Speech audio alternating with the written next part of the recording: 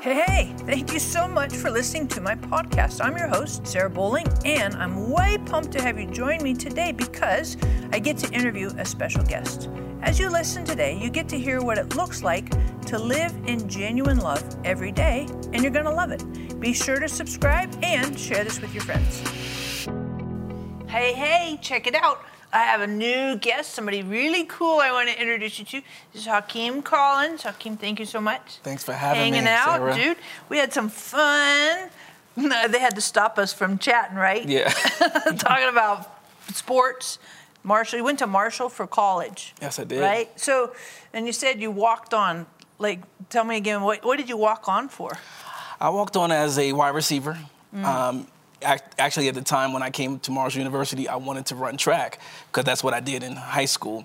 And I never played, actually, football in high school. So when they got rid of the actual track team, I didn't know what else to do because I love sports. So I said, well, let me just try out for the football team. And that's basically what happened. And so I had a lot of competition from a lot of people from all over the country, big states, big schools. Yeah.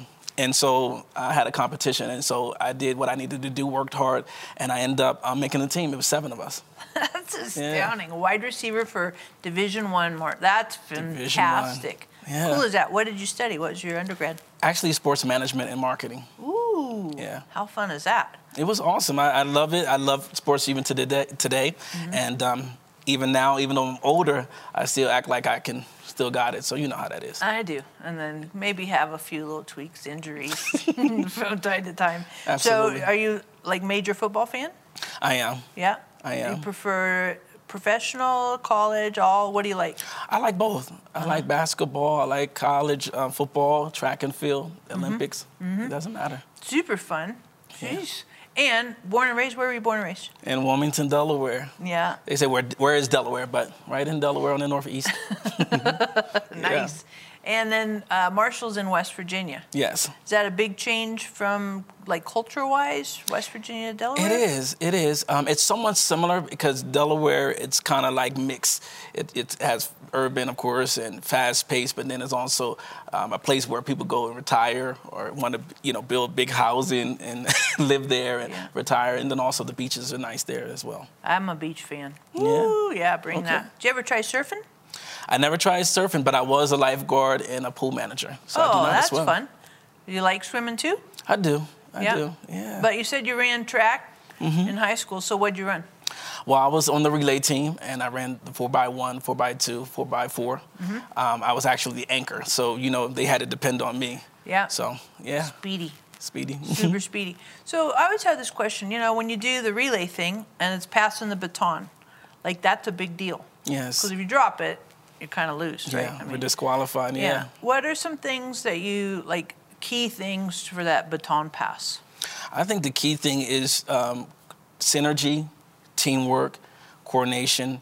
You have to definitely be focused, even spiritually when you look at it. With the next generation, one generation to another generation, I look at that as we're running a race, for Christ. And we, even Paul talked about run your race, but not be disqualified. And so passing that baton, I think it's key to life. It's a principle.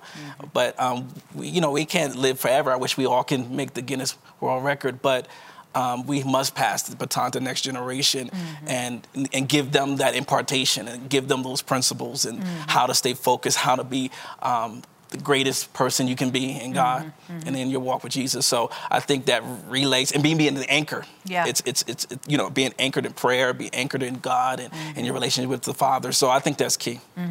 So how'd you get into all the Jesus stuff? Well, okay, I was 7 years old.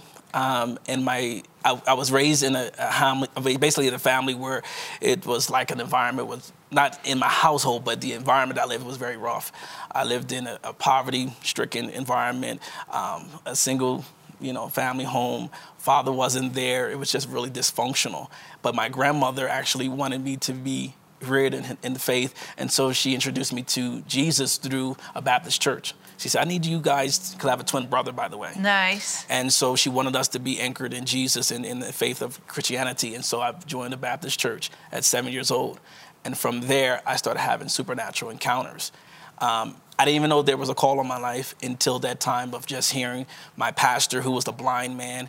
He basically was preaching the message of Jesus, and behind him was like literally a silhouette of like a man standing behind him. Wow. And I saw it at the age of 7. Now, I wasn't saved at the time, Sarah, but I literally had this open-eye vision, this vision of this silhouette man standing behind him. And from there, I was seeking more, like, wait a minute, what's that? Because, I didn't know. Yeah. Yeah. And from there, I gave my life to the Lord because of that encounter. Oof. Yeah. And what did your grandmother say to that? Well, she thought I may be a bit crazy because, I was just always to myself growing up. It was just me and my brother. But I was the middle child. And you know how that is. And so just being the middle child, I had to I was in my own world. But in that, basically, I actually found my identity in Christ. And so basically that encounter gave not only me hope, but also that Jesus is real and that the supernatural is real. And so I became more of a seeker. And when you seek, you shall find. Yeah. And so that's basically what happened. The more I seek, not just the encounters, but to know Jesus personally. And so he began to reveal himself more and more to me at not only at the age of 7, but at the age of 12. I had a supernatural encounter as well. What happened then? I actually saw an angel. And this angel actually visited me in my closet. I was in the closet praying for about 3 days. I was on a fast.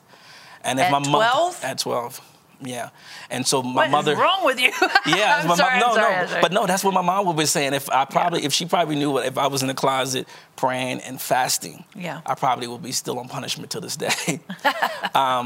But there was a seek. I wanted more. Yeah. And so I read in the scriptures, if you want to pray, just go into your closet, secret place, and just pray to the Father, and he revealed himself. And so that's what I did literally. I took the scripture literally, and I went in there for 3 days, and each day I had a personal encounter, a supernatural encounter.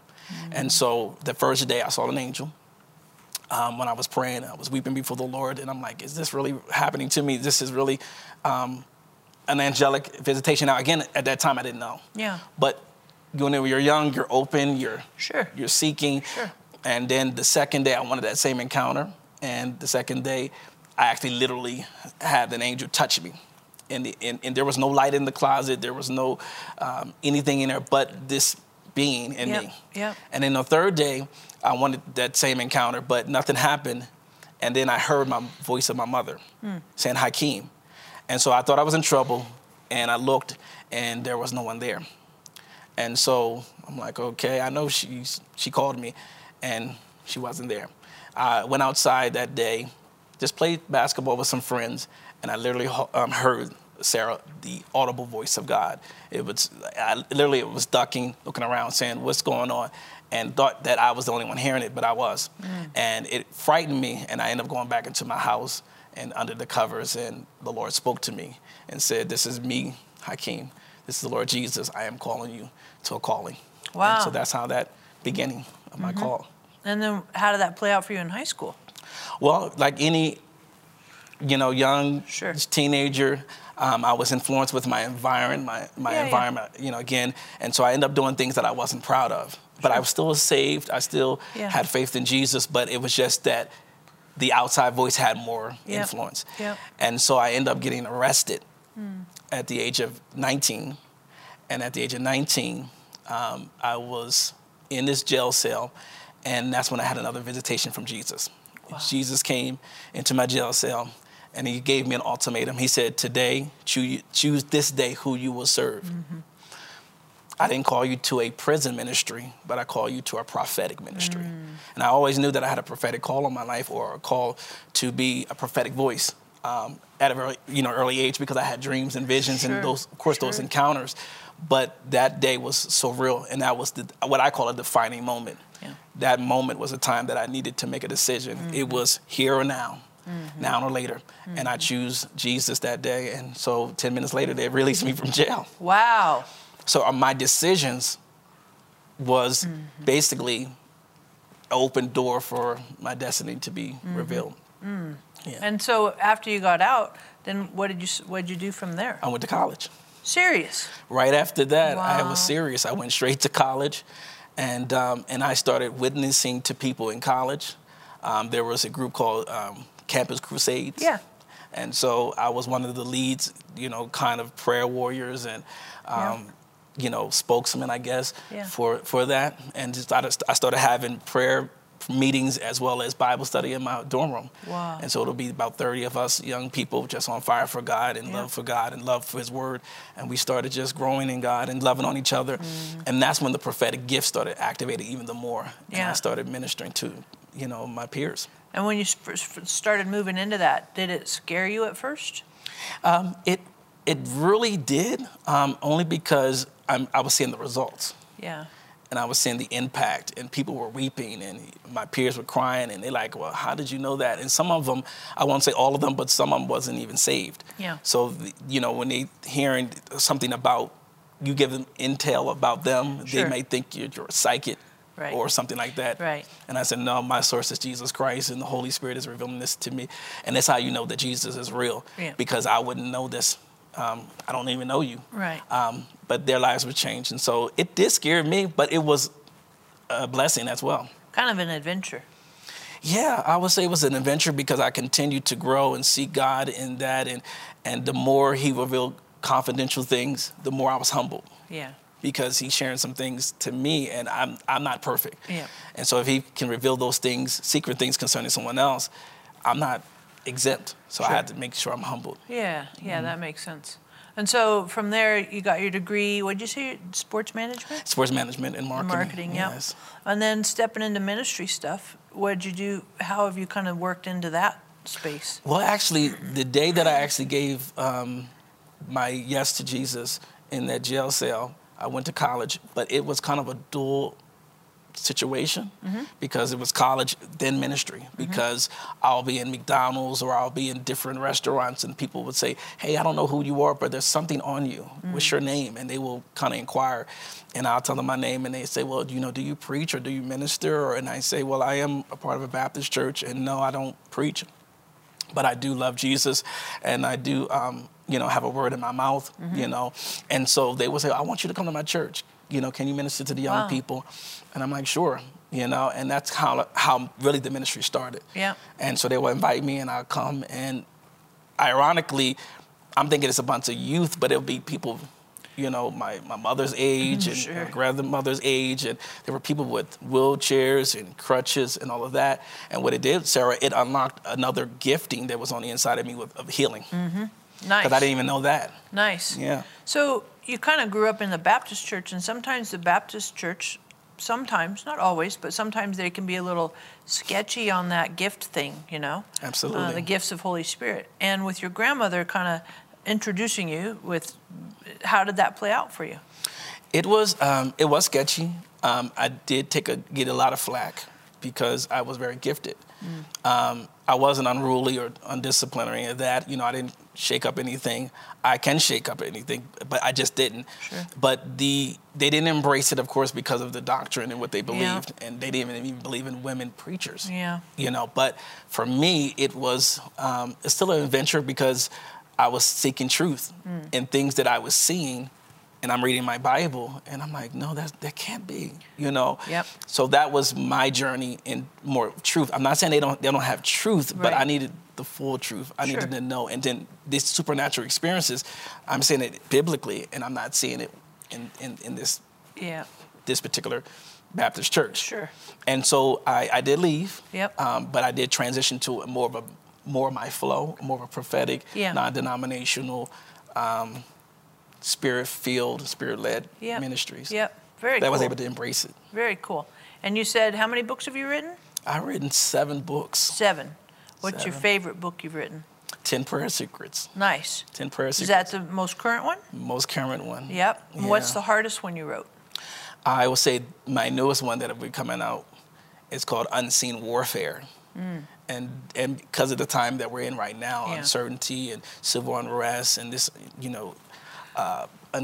just Yeah. a lot going on in the world. Yeah. This was nothing but warfare. Yeah. But it taught me a lot about the weapons that we have and what we can put on the full armor of God.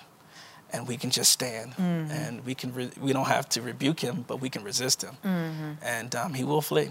So that was the hardest book, Unseen Warfare, because it's a subject not that I'm not unfamiliar with, but it's just I was tested, For the last 7 months, I've been through so much. We all have. The nation has been through so much in the last 9 months. But I wanted to expose the unseen enemy and know that Jesus can conquer and push back all of that that's going on. And so the Unseen Warfare comes out probably in 21?